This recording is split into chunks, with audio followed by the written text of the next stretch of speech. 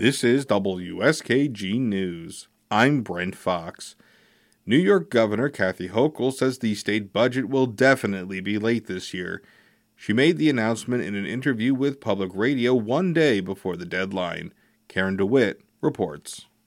Hochul says she and the legislature need more time to work out the details of a budget that she hopes will include an affordable housing package and changes to the state's bail reform laws. It's becoming clearer that the budget will not be meeting the April 1st deadline, but as I have said all along, it's not about a race to a deadline. It's about a race to getting the right results. And we are working on getting the right results to deliver for New Yorkers. And so that has been my priority. Hochul says she's working on those results, including reforming the state's bail laws to give judges more discretion when a defendant is accused of a serious crime, and winning agreement on a ban of flavored cigarettes, including menthol cigarettes. Democrats who lead the legislature did not include the governor's proposal to eliminate a clause in the bail reform laws that requires judges to use the least restrictive means to ensure that a defendant appears for a future court date.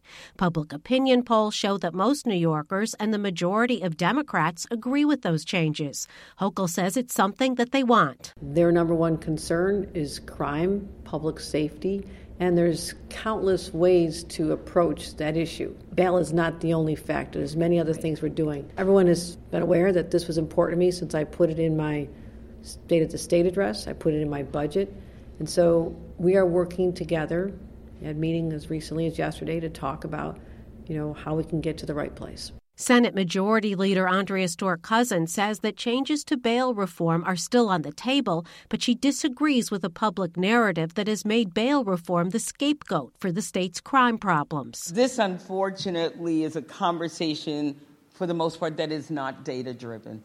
It is a conversation that is driven by a mischaracterization of what the bail laws actually do. And there is no correlation between an increase in crime nationally and our bail reforms. Stewart-Cousins says the budget is going to be late because Hochul put several unrelated policy issues into the spending plan, including the criminal justice revisions, and they are taking longer to work out. Assembly Speaker Carl Hastie says that and housing policy have stalled talks.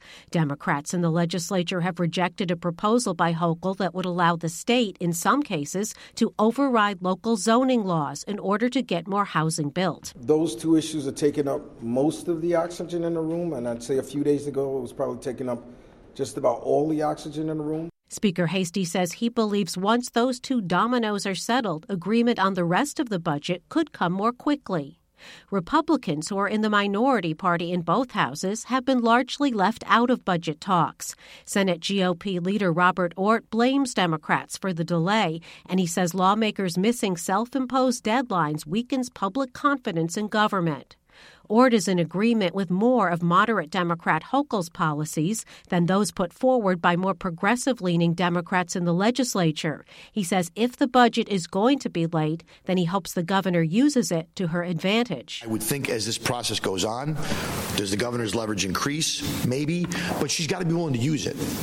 Leverage and power, or however you want to phrase it, it only matters if the person who wields it knows how to apply it to get what's best, not for them, but for the people of the state of New York. Governor Hochul, asked if she will try to wear the legislature down through delays in order to achieve her agenda, said that's up to them. She could not predict when an agreement might come. In Albany, I'm Karen DeWitt.